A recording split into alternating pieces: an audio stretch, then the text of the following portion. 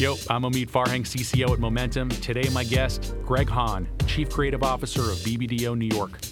Greg joined BBDO as an ECD in 2005 and became CCO in 2013, leading some of the industry's most groundbreaking work for brands like HBO, FedEx, and AT&T.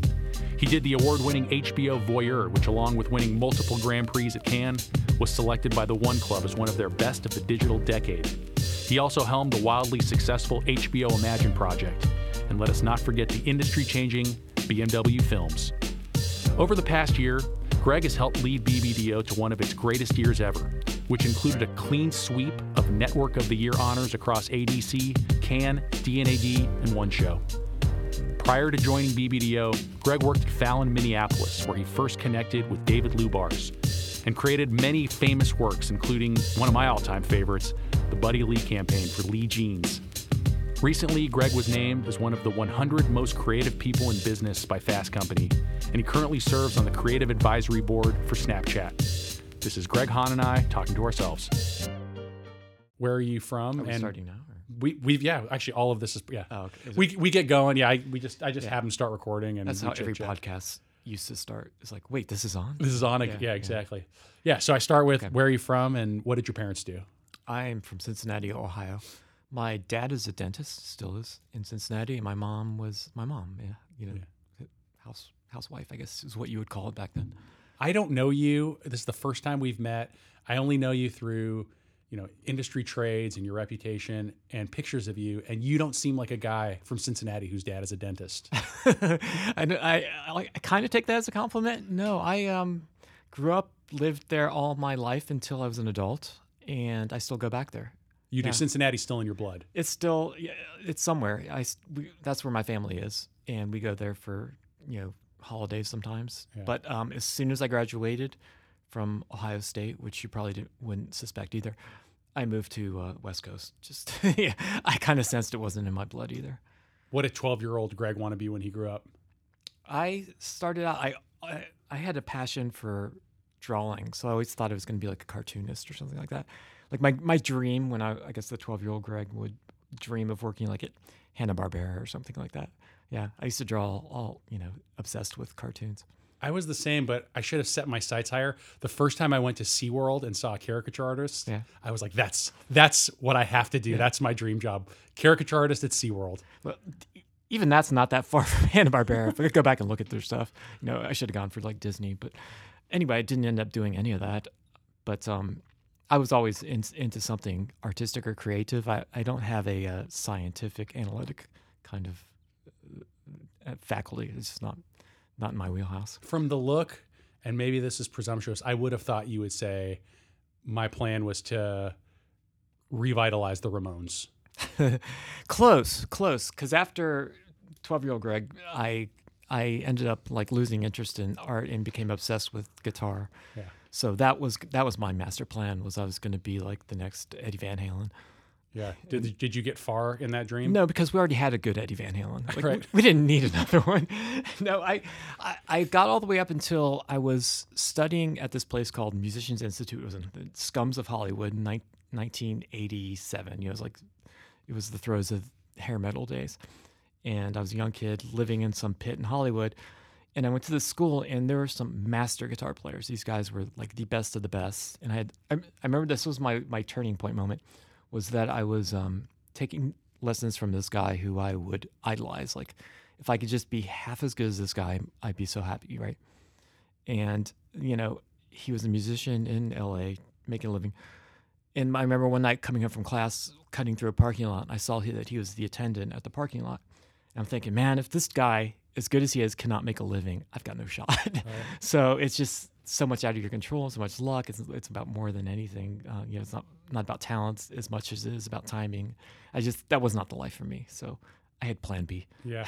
Well, it happens. Sometimes that's a great way to discourage you from a career that you realize, despite your love of it, that you may not succeed in. But it still happens to me in advertising, either a great piece of advertising or just as a writer, and being in advertising means we get to make, content of all kinds. Right. And then you see something like Westworld. Mm-hmm. And I just think to myself, if I had just devoted my entire life to writing long form stories, if it's all I cared about 20 hours a day, I still couldn't have done this. Yeah, I know. It's funny you mentioned that because I just started watching it from scratch. Like I had never seen it before. I started watching it a couple weeks ago, and I'm the same way. It's like so deep and so well written, and it's like how do you even get there? Yeah. Page 2. Yeah. Like, Yeah. So at what point did this profession start to kind of creep into your consciousness as a thing that you might like to do? Well, I always had this interest in writing and creativity, and I kind of, in the back of my mind, that was always going to be my plan B because I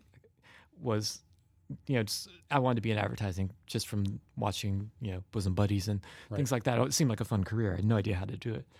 But I studied journalism in Ohio State, and I figured, okay, I'll go out to LA or San Diego is where I ended up, and apply for jobs at ad agencies. I had good grade point average, and I had my journalism degree and, my resume that said I worked at Pizza Tower during the, I had no qualifications. And then I ended up going around to different agencies, and they were like, well, do you have a portfolio? Do you have work? I had no idea what they were talking about. And then I hooked up with the art director at that time. It was a really good agency in San Francisco. It's where John Vitro and John Robertson, names that are still around, were working. And the art director there, a guy named Wade, took me under his belt, and he's like, here is what good advertising is. He showed me Archive magazine and like CAs and all this kind of stuff. He's like, this is what you need to aspire to, and you need to learn how to do that and show that you can do that in order to get a job. So he coincidentally enough had a concepting class that he taught once a week at his house. So I took that for like 6 weeks, and enough to get me started. And I just started schlepping around my dirty Kinko's, copied, book to different agencies, and finally worked my way in. Yeah. What was the pathway to Fallon, Minneapolis? Through my first job was at Mendelsohn Zine, which was a very small shop. It was actually a good place to start because there's no writers on staff except for me, and I had an art director partner. But they brought in a lot of good freelancers from like Wyden, and then eventually hired Harold Einstein was the only other writer there, so I learned a lot from him. We became really good friends. Then I ended up at Ruben Pasteur in Santa Monica, working on Honda and some other stuff. And while I was doing that, I probably shouldn't say this because what are they going to do? But anyway, at that time, it was kind of slow there, so I was freelancing on the side, and we picked up a project from John Robert, who was running like this freelance side gig thing. And he got an assignment from Fallon to work on a Coke spot. And we did it, and they ended up, going with a spot that me and my partner did. And, this is all under the radar. Nobody knew. I'm producing Coke spots for Fallon while working at Ruben Pasteur. But then Bill Westbrook at the time was the creative director, and he has to see the book of the writer who presented all this Coke stuff. And then he brought me up, and I got a job there. And the good news for you is there's a special Talking to Ourselves podcast defense fund in case there's any lawsuits that incur from you admitting that you freelanced while you were a full-time employee. So have no fear. Yeah, thanks. Yeah, I'll be back to you. So that's quite a cultural shift from Santa Monica to Minneapolis. Although maybe it felt a little bit more like Cincinnati in some ways. It felt like every reason I left. I actually really liked Minneapolis as a city. It's the only thing I don't like about the Midwest is the weather. Right. So that was the biggest culture shock. But I remember going there thinking, getting off the flight, and it was automatically 40 degrees cooler as the fall still. And then going to Minneapolis, Fallon, just going, please do not let me like it here. I cannot live here. I just can't take these winters. And then as soon as I walked in the doors of Fallon, I'm like, oh, I got to go. Right. Like if they'll have me, I cannot say no to this because it was just so inspiring. And all these people in CA who, Dean Buckhorn, Luke Sullivan, all these, legends at that time were there, with their work on the walls. So, it's something I couldn't turn down. And David Lubarz came a couple years after. He was after that, yeah. I was there a few years before David was. Were you suspicious of him when he arrived? Not really. I was too young. Because it'd be a great story if you were suspicious of him. No, but they were in New York, that's for sure. I was young enough and not that ingrained in the Fallon culture at that time that I was kind of like, okay, cool, somebody new is coming. I didn't have I didn't have enough time to bond with Bill, who was there before, so it wasn't a huge dramatic shift for me. And then immediately when I saw him, I was like, okay, he's probably more my type of guy anyway. Yeah, I've heard his side of the story. I'm curious what your recollection of sort of what's his side? The early encounters with this guy who would end up being, between you and him, one of the great sort of advertising marriages of the last 15 years. Do you remember? Do you remember it was an early encounter? I do. I remember the first time, which is probably what he told you, was the first time I ever really did something for him was I was, hanging out. I wasn't married at the time, so I'd stay a little bit later than most people, because Minneapolis, you marry at like 25. Right. So me and my partner were hanging out, and David came running around the halls with some papers in his hand, and he's just like, we have a Sports Illustrated client who's not happy with the work. The meeting's in 2 days. We need someone to work on it. You guys, why don't you guys just work on this thing and show me where we are. Like, I think it was literally the next morning. So me not knowing much about sports, just like, oh shit, first thing is for David Lubar's on a topic I have no idea what I'm talking about. And it's got to be awesome because it was sort of a trial by fire. Yeah. And he liked what we did. So it turned out very well for us. We kind of a good way to get to know him. Yeah. And the work sold, so he was happy about that. And we ended up doing a campaign that from that little spark that went on for a couple of years. Yeah, the best way to get to know somebody is to jump in the trenches with them and to come through for them. I'm sure at a place like BBDO, it's big, and maybe sometimes HR people are like, yeah, Greg, you got to go and have coffee with so-and-so or meet the interns. It's like, if they want to get to know me, I'll be in this room reviewing work at this time, and anyone who can come be additive to that room is welcome. I mean, I'm so not good at that type of thing too. Yeah. But it was actually a really good way. It forced me and David to work together tightly, and it forced me to get to know him, which I probably would have taken a while if I didn't get that assignment. You guys did Buddy Lee at Fallon? Mm-hmm. I got to tell you that in 2001, I was a junior in college. My brother was kind of just getting going in advertising, and he sends me a link to, and this is long before high speed, long before high speed internet, long before YouTube, and long before smartphones. He sends me a link to something called the Buddy Lee Staring Contest.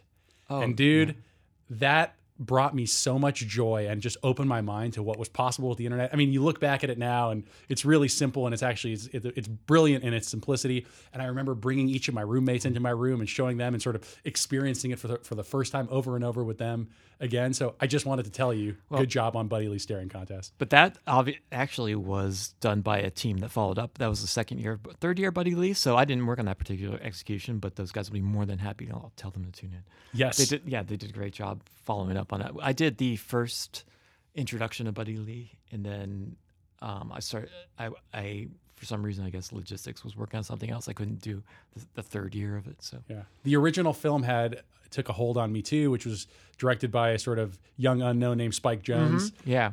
And even I bracket that with the Staring Contest as well, which is like, this is at a time when brands are not making sort of long form film for internet with any faith that anyone is out there watching. Yeah. It's interesting because the internet was not a thing you would put long form content on. It was like 20 seconds, it took so long to download stuff. So props to the media people. It was actually like an early form of branded content because it ran on Comedy Central as a piece of programming.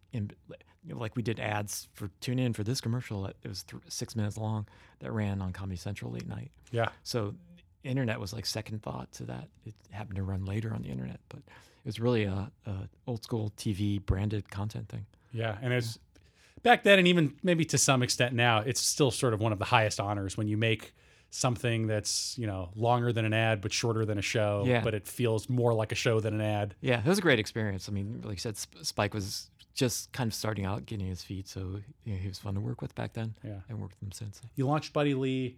You did BMW Films, which is, goes down in the annals of advertising history. And as you look at kind of some of these signature works from your career, these are things that, in the 3 to 5 year period that they came out were, very tied into your professional identity. And then our work kind of ages in dog years. You do something that is groundbreaking and then the industry catches up. But as you look at sort of your track record of your career, there seems to be this sort of constant reinvention. What is the next most interesting thing? Do you think about your career in those terms? I'm super paranoid. Like as soon as I'm done with something, it's old and dated, and I got to worry about the next thing. You know, that whole thing about the windshield is bigger than the rearview mirror for a reason. You gotta have to keep going forward. I do have this sense that your stuff just has a shelf life of about 6 months, and then that feels old when you look at it, especially now because technology changes everything. I feel that, if you're not constantly doing the next great thing, then what you've done in the past is history. Yeah. Yeah. You and David have now worked together for what, 15 years? Yeah, Is that right? exactly. And as I said, I mean, that has sort of gone down as one of the great creative marriages. You just recently watched him get inducted into the One Club Hall of Fame. Mm-hmm. So the relationship started with you coming through for him on an assignment with 2 days to go, and then you keep coming through. You guys go to BBDO together. Is there time to psychoanalyze that relationship, or is there there's so much work still? I know from talking to him, and I know you agree.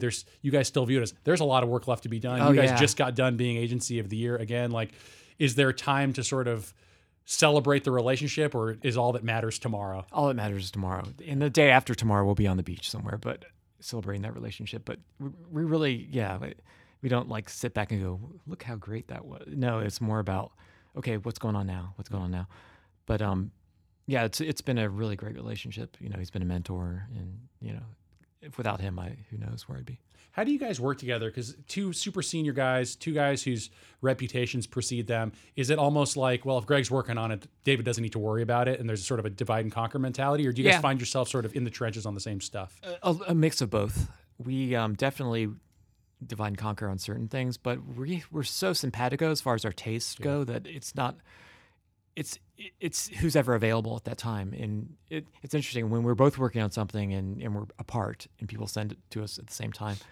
Almost 99% of the time we pick the same stuff and have the same comments. So we're able to divide and conquer within projects that much. But we work pretty tightly. I'm with him a lot. But we don't double efforts because there's a lot to be done. Yeah. Speaking to that point, I mean, lots of clients, large clients. You seem to me like a guy who's incredibly hands-on. Mm-hmm. How do you think about your approach to any given day? Do you program it quite strictly, or is there sort of a natural ebb and flow to things? It's a natural ebb and flow. I mean, my door is kind of open. People come and go in there, and whatever project is hot, then that's what I'm working on. Yeah. There's very little structure to it. It feels more like a startup-y kind of boutique. There's no like layers you have to go to get through me. Whoever wants to show me the work, I'm pretty much open to seeing it. Yeah, but there's obviously certain things that you can't be on top of everything. What happens more frequently? Someone comes into your office and says, the plane has just crashed into the mountain, or someone comes into your office and says, I think we have something that could be not just great but special, and I'd like you to look at it. The latter. Yeah. When the plane goes in the mountain, it's usually David and I together trying to figure it out, because we have great ECDs. I mean, they're great at handling that stuff. Right. Where I usually come in is before they show the metaphorical plane takes off. So, I'm usually in the earlier stages, and then the ECDs are very skilled at handling all those. They get to deal with when the plane crashes into the mountain. They do. I get to go home. No, no. It's there's no system. We just whatever needs. As David says, you go where you're needed. Right.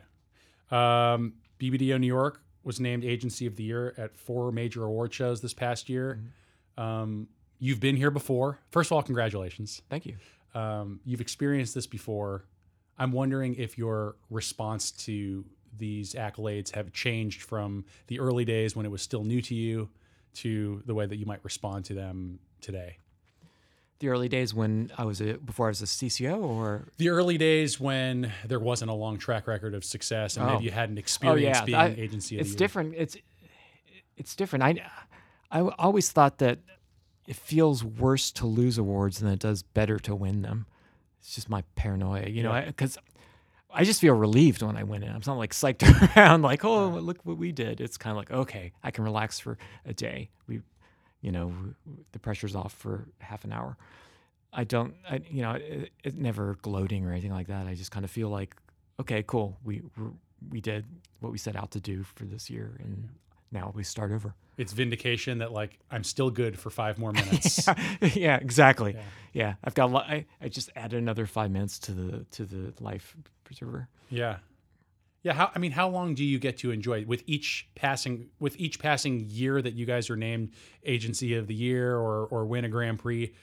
Does the window of time to enjoy it shrink? It stops as soon as they announce it. It really does. I'm not even Man. messing with it, because then there's that pressure of, okay, now we got to start over, and people are going to compare next year to this year.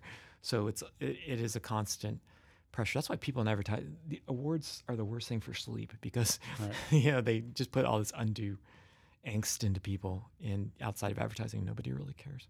Yeah, it's true. I mean, what's your relationship with caring about awards?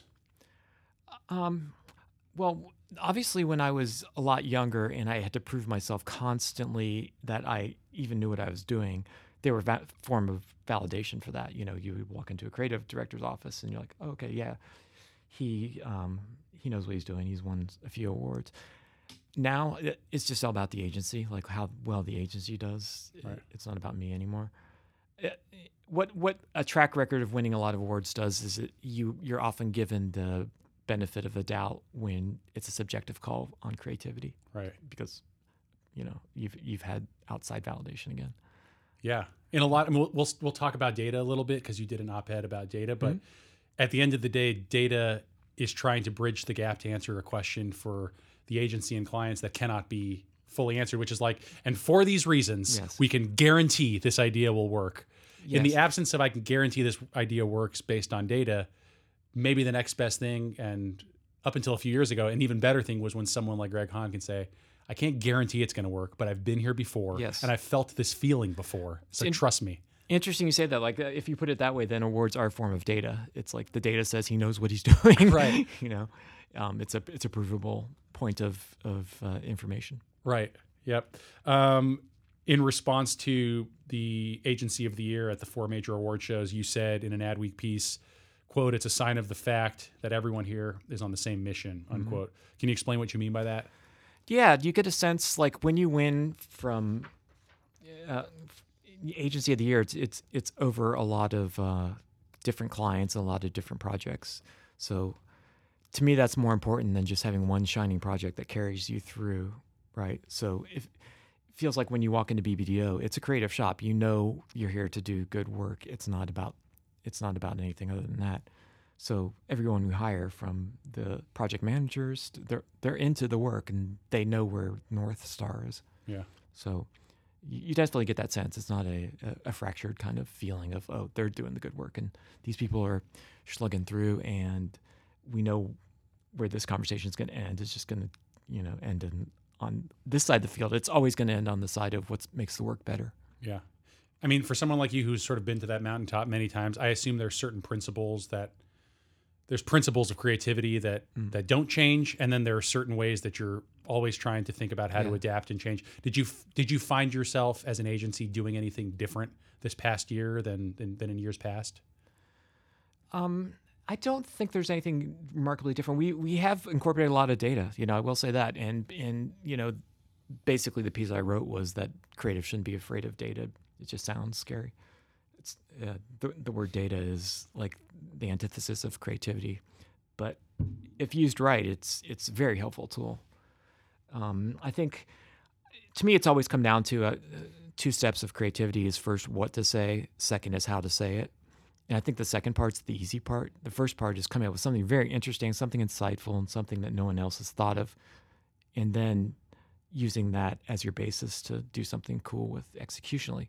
So data really helps with what's the insight that what can you uncover about human behavior that no one else has. So you're saying you are not a curmudgeon yearning for the old days when you could sell an idea based on gut instinct alone? No, I mean, I think data helps you sell an idea, because put it this way, when you present your idea, they have to go sell it up the ladder, like, many times without you there saying how cool it is. So what they're going to say is, yeah, we found this piece of data that says this fact, and then here's the creative that's based off that. And then you can't really argue data because it's numbers. So like, okay, unless the execution is completely off-putting, it helps, 9 times out of 10, they're going to go with what the data says if it's based on something solid. Now shoot me straight. How often, if ever, do you start with an idea that you love based on gut instinct and then back into the data and strategy that defends? Oh, that happens all the time. And I'm not saying we're slaves to data by any stretch, but I am saying that if you have an idea, gut instinct, it's usually based on an insight that more often than not, it's pretty provable and backed up. I think the good creatives have very strong instincts about strategy. You know, Right. They start with something interesting, a different way to say something. You know, what's the human?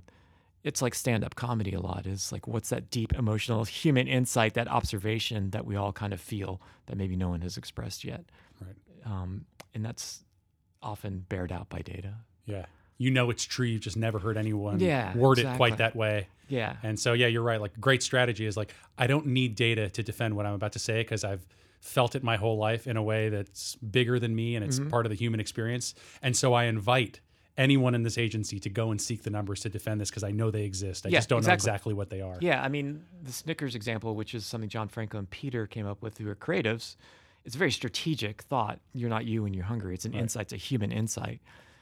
But they didn't use data to find that. They, thinking about behavior, human behavior themselves, personal.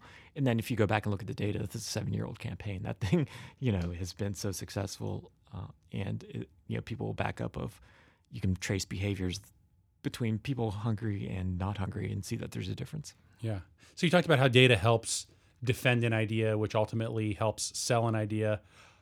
I want to ask you about the salesmanship of ideas. I brought that word up with Lou Bars, and it made him physically recoil. He did not like the idea of salesmanship or the selling of ideas. Do you share? Do you share that disdain for the notion of salesmanship? You could probably tell that I'm not into the salesmanship of the whole thing. I hate being sold to, and I hate the feeling of having to try to sell something. This is not my natural demeanor.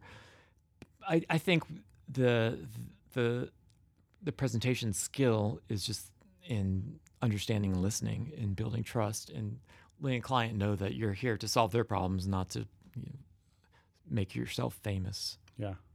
It's also incredibly disarming. Yeah. And it sort of matches your demeanor. Yeah, you don't come off as someone who's like, I've got something, I'm so excited. Just sit back and relax because I'm going to show you an idea that's going to change your business. Yeah. And so it's anti-selling. Yeah.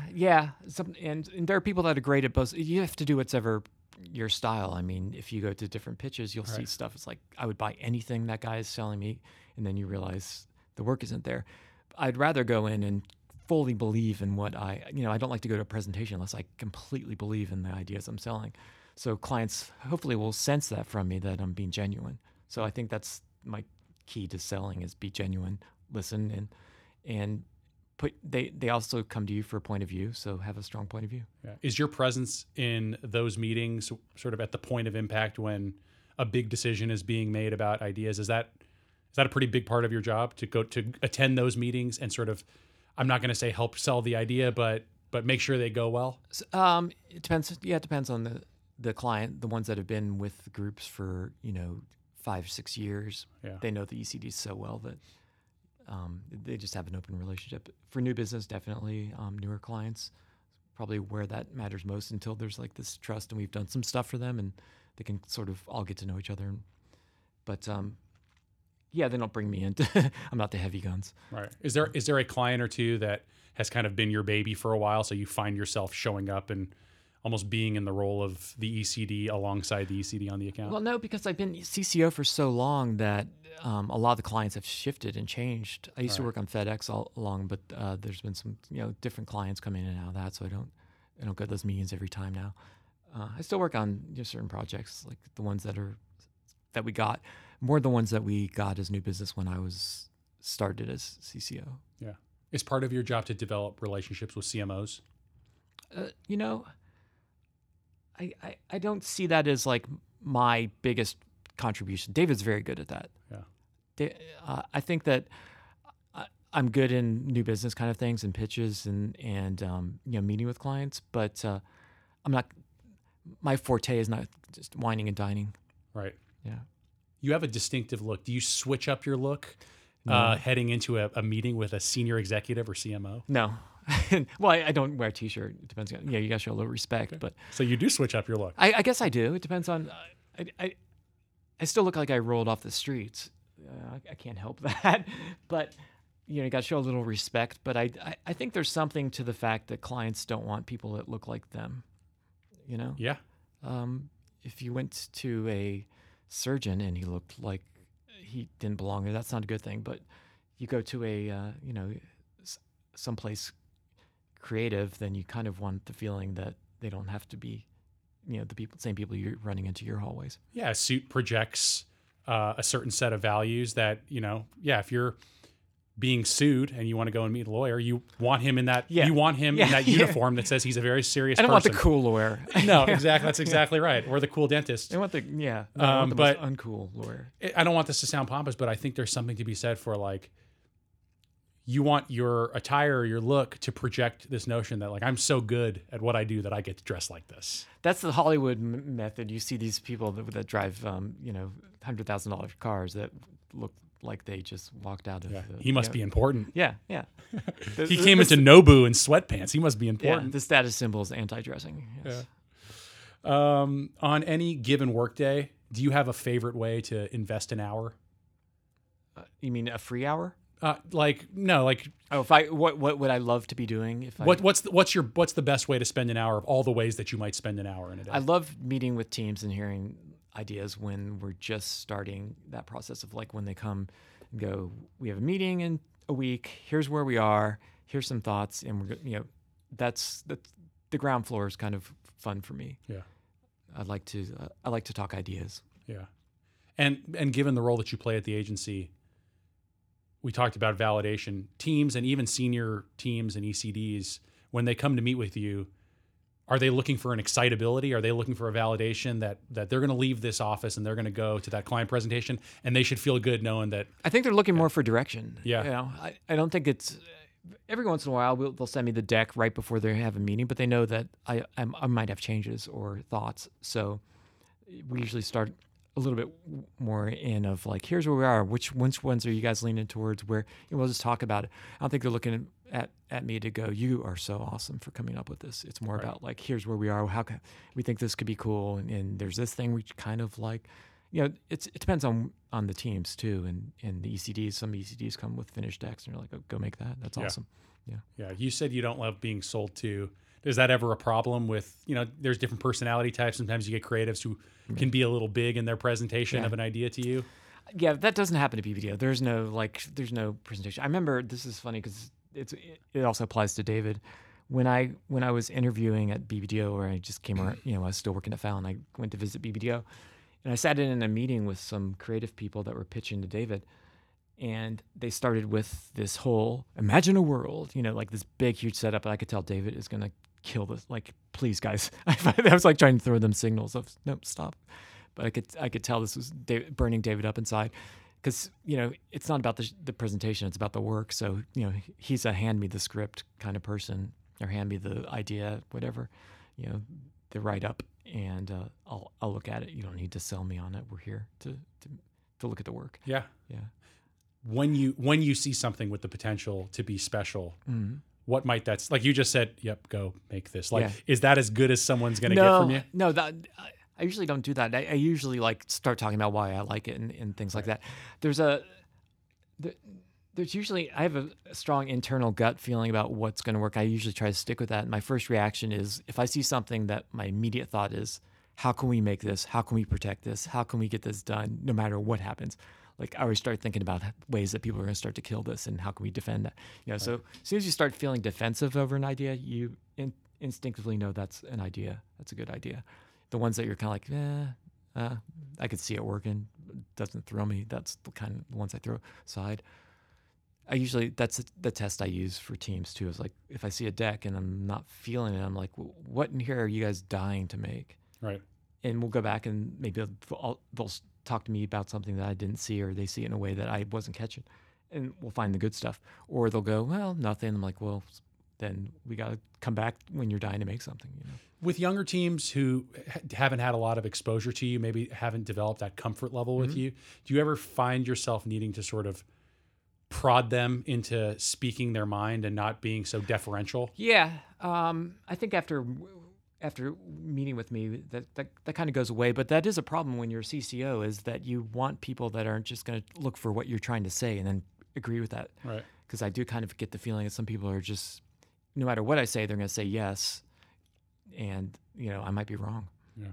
Do you worry about being too hard on people or too soft on people? Given the choice of either?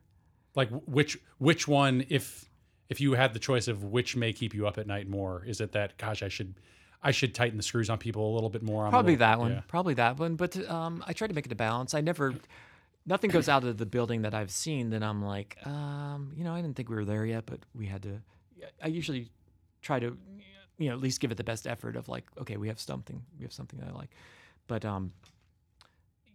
I think the hardest thing is when you're shown a lot of work, and they've obviously put a lot of work into it, and there's just nothing that you're liking.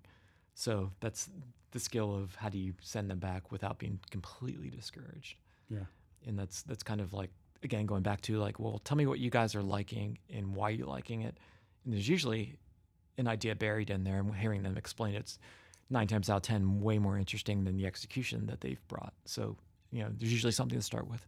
I like to send them back to the table with a grain of something to work with.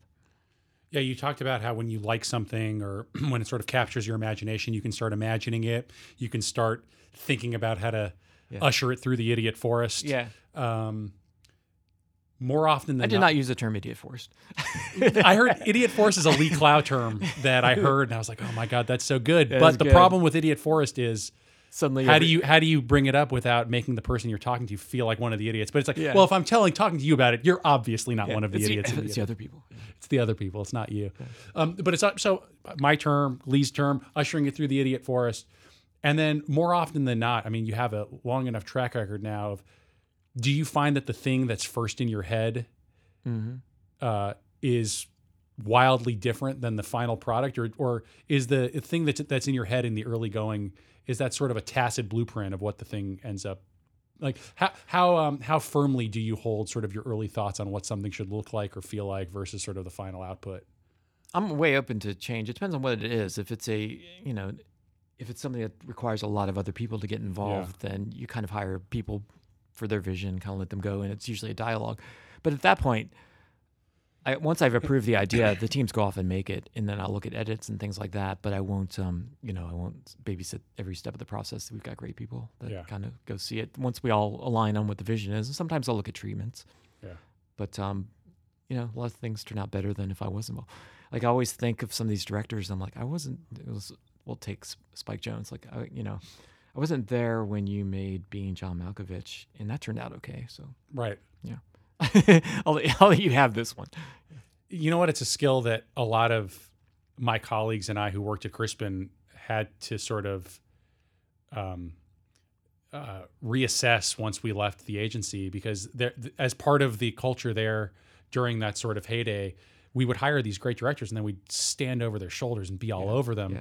And it was part of our culture. Yeah. I mean, and like, the outcome was oftentimes good. Sometimes things were less artistic than they could have been had we not meddled. So there's different cultures at different agencies. How do you approach the relationship with directors? We have such a good relationship with certain directors. Like they're very much part of the team. Like we work with a lot of the same ones over again. So, we get on the call with them and, there's no bullshit. It's just kind of there. And most of the directors that we work with are pretty good about like us being up at the camera, one of us, not everybody, and collaborating. And also, again, depends on the execution. If it's a very mechanical visual execution, it's kind of like get out of their way. But if it's a dialogue thing where you're constantly writing on script, on the set, then I'd like to, have the teams or somebody right up there and throwing lines and, making it happen in the moment. Who has been the main outlier to that? Who was the director who was so accomplished that it felt like you guys were like, okay, we got to hire him and just stay away from him? A lot of people. Well, the weirdest experience was working on BMW Films, because you had these filmmakers, these mastermind, iconic filmmakers like John Woo and, Ridley, or Tony Scott was the director on one of them, and Ridley was producer. So it's like, you don't really want to get in their way, and people are logging on to those things to see a John Woo film, not a Greg Hahn film. So I would have done things differently, but that's not what, people aren't paying millions of dollars to see my film. Enough time has passed that there's this whole new generation of creatives who don't know BMW films and probably pitch you ideas that are basically BMW films unbeknownst to them. How do you handle something like that? Well, there's so much that has been done between now and then. It's kind of like I don't have to go like, oh, that's like BMW Films. I go like, that's like that thing I was done 2 weeks ago. Right. You know, there's just been so much done between the now and you know, when that whole thing's kicked off. So you talked about how ECD sends you work, and you can comment on edits. Are you a tinkerer? Are you someone who knows when something is done? Yeah, I can say finished, but I do like where I get kind of micromanagey is in edits because I have this weird kind of fetish about timing and things like that. I don't. Are you like, hey, can we take 6 frames off of Yeah, they hate me. Like Ian McKenzie, I'm sure he has nightmares when we edit, but I do. There's just some things like I know nobody's gonna feel this but me, but 2 frames. You know, just take it. 2 frames. Yeah, and that kind of thing is like, yeah, that feels better. Did you do anything? No. Well, this is the thing, though. This is one of the main moments where you legitimately have control. Yeah. So yeah, no one is coming for a Greg Hahn film; they're coming for a John Woo film. But John Woo isn't here anymore. Yeah. Now Greg is here, and like the editor's here, and the team is here, and so yeah. I mean, that was more of when I was a writer. Now I look at that. It's like general comments, pretty much, unless something feels completely not working, then I'll try to, you know, offer a suggestion. But it was more about when I was a writer or creative director than CCO. There's too much going on to get that involved, but certain projects. Yeah. I think one of the great things about being able to look at edits and have that distance is like even the best creatives, when you're in the thick of it, you were on set, you've been in the pre-pro, you've been in the edit for 2 or 3 days, no matter how good you are, it's just really hard to step back and totally know what you're looking at. So sometimes they probably send stuff to you and you're like, it's so like there's 4 things you need to do and they're incredibly obvious. Yes, exactly. I find that, and a lot of times I do that on purpose. It's like, don't show me until you're ready to show, till you think it's there, and I'll step away from it, won't even see anything, and then there'll be like 1 or 2 things like I didn't even get. Oh, that's what you're trying to say? I did not get that. Please fix that. And to them it's so obvious because they have all this information that they're assuming is clear, but not. Yeah. When you achieve greatness in the form of an agency of the year or a Grand Prix, how do you keep the agency's sort of collective ego in check? Is it an issue? I don't think it's an issue. I don't know. You tell me. What's the word on the street? I don't think we have that kind of culture where we strut around. Yeah. I think it's pretty much heads down. Yeah. Individually, I don't even sense that. I don't think it's a brash kind of strutty culture. Do you get any social anxiety before you go to award shows and industry events? Do you think I should? I'm just curious. No. I do a little bit. I'm not you, but I'm curious if you do. I mean, I know most of those people there at this point, so right. I really, those aren't the kind of things I get social anxiety. I get social anxiety if I don't know anybody or. Right. Yeah. I don't go to a lot of them, but. Usually, you go to Cannes and get to hang out with your friends who all live within a mile of you that you never see, so you have to fly 3,000 miles to hang out. Yeah, exactly. It's usually the only time I see these people, but I don't. Yeah. Ad functions are generally kind of fun because you get to see people that you don't see every day, and there's so many people that it's 2 degrees of separation from agencies and things. Yeah, well, I guess this goes to the ego question a little bit. I mean, you think about an agency broken up, in its basics into a creative department, a strategy department, an account department, and a production department. How do you think about the way that those groups work and like sort of where does the creative department, does it feel like the creative department is the sun in the solar system of the agency? And is that what's needed to get to great creative work? Or does it feel more like I wouldn't say democracy? Let's put it a different way. I wouldn't say the creative department is the sun. I'd say creativity is the sun. Right. So everybody there is working on creativity and the creative department has a certain role in that. Planners have a certain role in that. Account people have a certain role in that.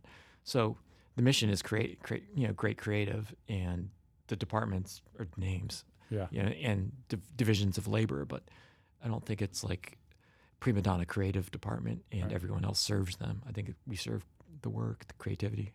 What does it look like when it's breaking down? Does it look like you guys maybe lose the thread and it feels like the account team is sort of trying to have the next meeting be a good meeting without a sense of sort of why we're here in the first place? Yeah, I think sometimes all the pressure gets to, we just have to have a good meeting. And when you hear that, it's like, well, then you're going to end up having another meeting because we don't have, usually just having good meaning is not the right thing to do. Right. That's, I think, when the pressure gets down to like it's round 4 and this is what they're demanding. So you always kind of have to listen, and the best strategy for that kind of thing is like show them what they've asked for and then show them something better. Right. It's really hard to not show them what they've asked for and sell with something better, because they'll in the back of their mind go, that's not what I wanted. Yeah. Yeah. You stumbled upon this industry. It didn't sound, you did watch Bosom Buddies growing up. I did watch Bosom Buddies. I put my maybe- time in. yeah. Come on. Yeah. But maybe around sort of the Ohio State years is when you started to think about this more seriously as a Yeah. profession. Now, you have the chance to help people start their careers. You've been a mentor to a lot of people, to a young, smart, sort of driven, artistic person who wants to be a creative in advertising. Mm-hmm. Is there a bit of common wisdom that you would tell them to ignore? Is there something that seems like it's, like it's the intuition that's all wrong about how to Not get where a I job? thought you were going into that question. I would say focus on insights and strategy. Come up with a new way to solve the problem, because I think that's what we're doing is finding. That's what I like about advertising versus fine art is you're solving a problem, and creativity is the tool you use to solve that problem. So a lot of times, especially when you see younger books, it's all about execution and technology, and then but really, what are you trying to say? What's the truth behind all this? So don't get caught up in, don't get too overly concerned with execution. Right. Think about new ways of looking at something.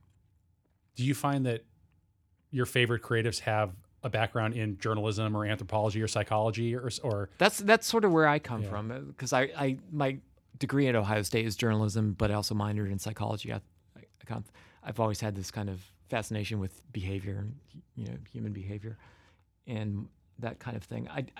I think great creatives have an antenna and are very empathetic and can feel what other people are feeling, even though they may not agree with it or be that type of person. right? Sometimes failure sets us up for a later success. Do you have a favorite failure in your life? When I was living in LA, I wanted so bad. My goal was to work at Chiat Day. Like, I studied their work, loved it. This is when I was working in a small agency in LA. And my dream job was LA. In LA was Chiat Day. Like, I saw 1984. That's what got me, excited about advertising. Yeah. And I had an interview there, and I didn't get the job. And I thought, oh man, this is crushing. Like, I don't think I'll ever recover from this. And fortunately, I didn't get the job because I got a different job that led me on this path. I could always go back and think, if I'd gotten that job, I'd stayed in LA for so long and probably burned out, and God knows where I would be. But the fact that I failed and didn't get the thing I thought I wanted, I ended up getting the thing that was better for me. Yeah. Isn't it funny? The thing you fear the most is like the thing that's going to happen. It's like, and then I'm not going to be able to stay in LA. Now you're as far away from LA as you could possibly be, and you've made your home here. And the really funny thing is, like, years later, they called me about a job for CCO at Chiat Day LA, and I was like, you could have had me as a junior. But now, no. But they're doing great, so it's a different story. In the last 5 years, what have you gotten better at saying no to? Obligations outside of work. Like a lot of the dinners and the stuff that's distracting from work, I guess. Try to keep more of a life balance. Yeah. And travel as much. Yeah. There's a time in your career where that stuff is important, and you Yeah. sort of need to show the other people who have to show up to that stuff that you're as committed as they are. But at a certain point, you must be able to graduate from that. Yeah, you don't have to go to everything. I did feel the pressure of showing up everywhere and being out, putting myself out there. I don't as much. And, and when you're, out traveling with teams and things like that, it's good to bond, but you don't have to go out every night. Yeah. Is there anything about managing creativity that you haven't cracked or gotten right to the extent that you wish? I don't know if there's anything that specifically about creativity. It's more about managing people, dealing with people's needs and egos and making sure everybody's heard. I guess that's even more of an issue with creativity, is people want to know that you're listening to their ideas and you're not just rejecting everything, and that you still believe them even though you don't like the work. Right. It's hard to not feel crushed when someone's not buying your work, because it's so much of you on that table, So just understanding it's like, hey, you have cool stuff, but keep going. There's other, you I think the best thing for people to hear is like, you have better than what you're so excited about trying to sell me. You've done better, you have better. So just keep going. Yeah. Well, I mean, people at your agency seek your mentorship and they respect your work. How conscious are you of that role that you play in the agency? Do you enjoy the mentorship part of the job? Yeah, I do. I like that, but I often forget because I'm so focused on my thing. I'm go down the halls with blinders on. Sometimes I forget that people are watching, and if I say hi to somebody, that they notice that. That's one thing I definitely have to be better, is sort of spreading myself around a little bit more, and making sure everybody in the creative department gets to a chance to say what they how they're feeling. We talked about directors a little bit. Mm-hmm. Okay, so play along with this hypothetical that the fate of humanity rests on one 30-second spot. It's got to be hysterical. It's being produced by BBDO, and you have to select the director. Humanity's fate is on the line. Who do you select? I'd do it myself, man. No. People do want to see a Greg Hahn film, it turns out. No, I'm not going to say that because we have so many great directors we work with, and you can't say that without pissing somebody off or hurting somebody's feelings. We have so many. So, every day we come up with like a lot. That's one good thing about like all these channels with, Funny or Die, or just some of these SNL directors that we've worked with, that you don't have to be a big, huge name just to do funny stuff. Having said that, Jim Jenkins. It's like, is he really not going to get? Well, I mean, yeah, it's just a goofy way of asking. I mean, I like Jim Jenkins, David Shane. I'll be positive. We work with those guys a lot, and they're always great. And if you look at BBDO's reel, they've done a lot of stuff. Do you believe in the existence of a director's cut? Not for the agency. Yeah. Like, why? I think the challenge and the victory is getting something done that actually people see. Like, I don't need another piece for my refrigerator. I want stuff that the world sees. I think that's the beauty of having all this at your disposal as a young creative. Like, what other creative field do you have that you can have an idea in the morning and, a couple weeks later, millions of people are exposed to it and some people like it. Yeah. What unfinished business do you have? You're a relatively young man. You've got great hair. Is the goal to just keep going and see how long you guys can keep it going, or is there a higher aspiration? Is there a master plan? I never had a master plan. It's, when you put it that way, it sounds kind of intimidating. The sort of riff you did. I just keep my head down and be good at what I'm doing now, and then the next phase will present itself. That's usually the way I've gone. I mean, I have a direction for the agency of, I want BBDO to be the one place where you can come and do the work of your life, do big, important things that people see, and always be creative. Like, there are enough bland big shops out there, but there are very few like really great creative big shops. And I think that's BBDO's place in the world, is to do big, great, and sort of the dichotomy of works like a small agency with the canvas of a big one.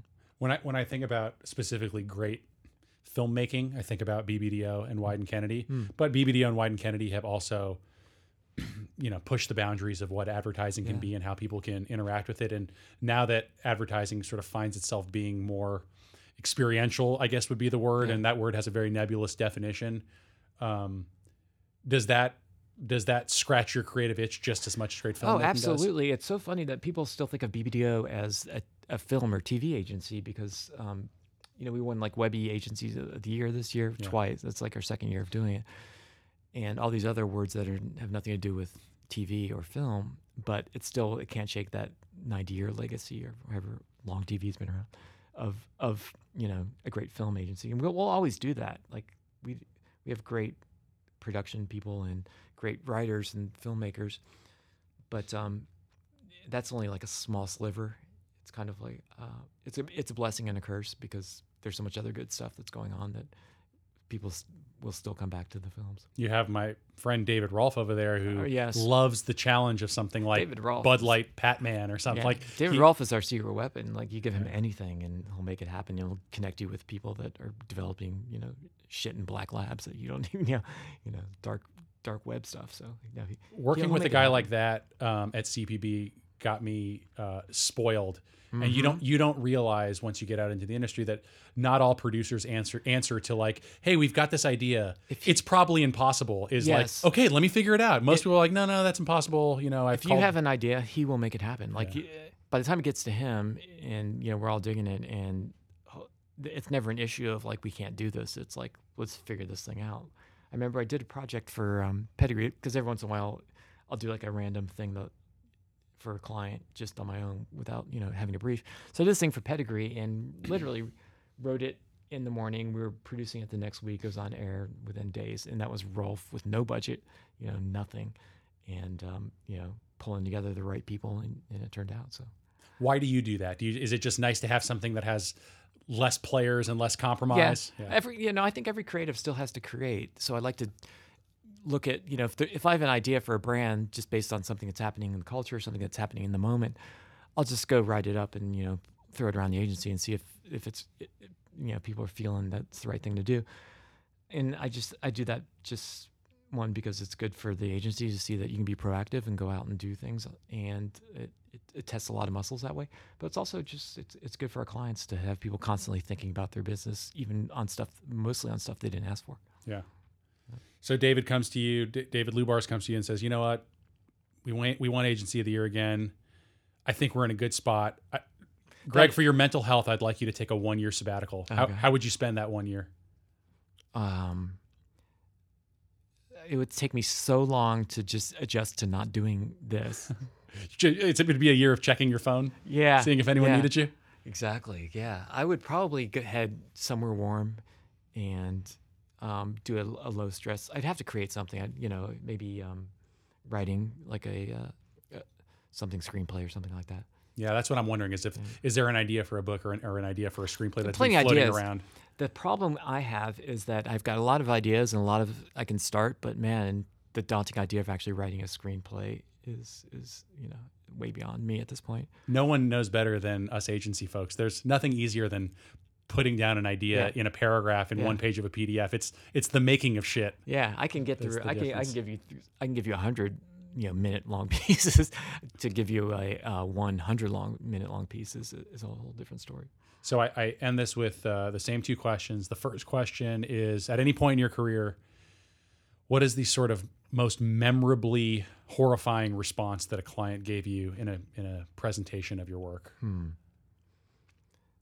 There was this one presentation. This I can say this because it was a project thing, and they weren't a client, and they still aren't. I won't mention the client, but one of my first presentations at BBDO, we were doing this project for a smaller client, and they had their internal creative gurus, sort of fashion-y type of thing, come to the meeting, and we presented the work, and it was really, I still to this day will say that they should have done it. It was great. We presented all the work, and he totally didn't get it. Their creative, guru stood up, like literally, just tore the stuff to pieces and us, and then said he had to leave. Like didn't even stand around for the discussion. He was like putting his backpack on. No, he did. He put his coat on and then walked out the door and left us just sitting there with the CMO. He brought this guy in, and all our account people and the creatives that I was with and myself. We're just sitting there, and then this is why I like this story is because at the time our head account person said, "Is he going to be on this business? Because if he is, we're not working on it. We don't want to work with assholes." I was like, "Ooh, thank you. Like I like this place." This was first year into BBDO. And the guy felt really bad. He's like, "No, I apologize for that." So the client was actually cool. It was just they brought in a prima donna who was either threatened or just we weren't his bag.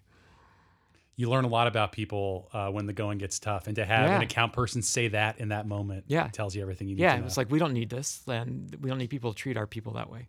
And that gave me so much more inspiration to like, I'll do anything for this guy. Yeah, that's awesome. And the last question is called The One That Got Away. What is that one idea, could be from any point in your career, that you loved, but for whatever reason, it just never got made, it never got sold, but like before you fall asleep, you go like, oh man, that idea was awesome. Ah, man, those usually, like I can let go. I don't have a lot of the awesome ones I'm going to try to make. I remember there's one that had become like sort of a running joke between me and my partner who thought of it as this is late 90s, and I was at Fallon. Do you know Ellen Steinberg? No, I don't. No, okay. She was the art director, still is an art director. But at the time, we were both working at Fallon. And it was our first assignment. It was one of those ideas that you could almost use for anything that's selling a good deal. Like it's one of those cookie cutter things, which is probably why it never sells. But we have tried to recycle this individually through our careers. It's become like a running joke, sort of like a performance art piece to see who can get this thing out there first. It's not even that great of an idea, but it's just one of those pieces that, we've sort of like, okay, this would work for that. This would work for that.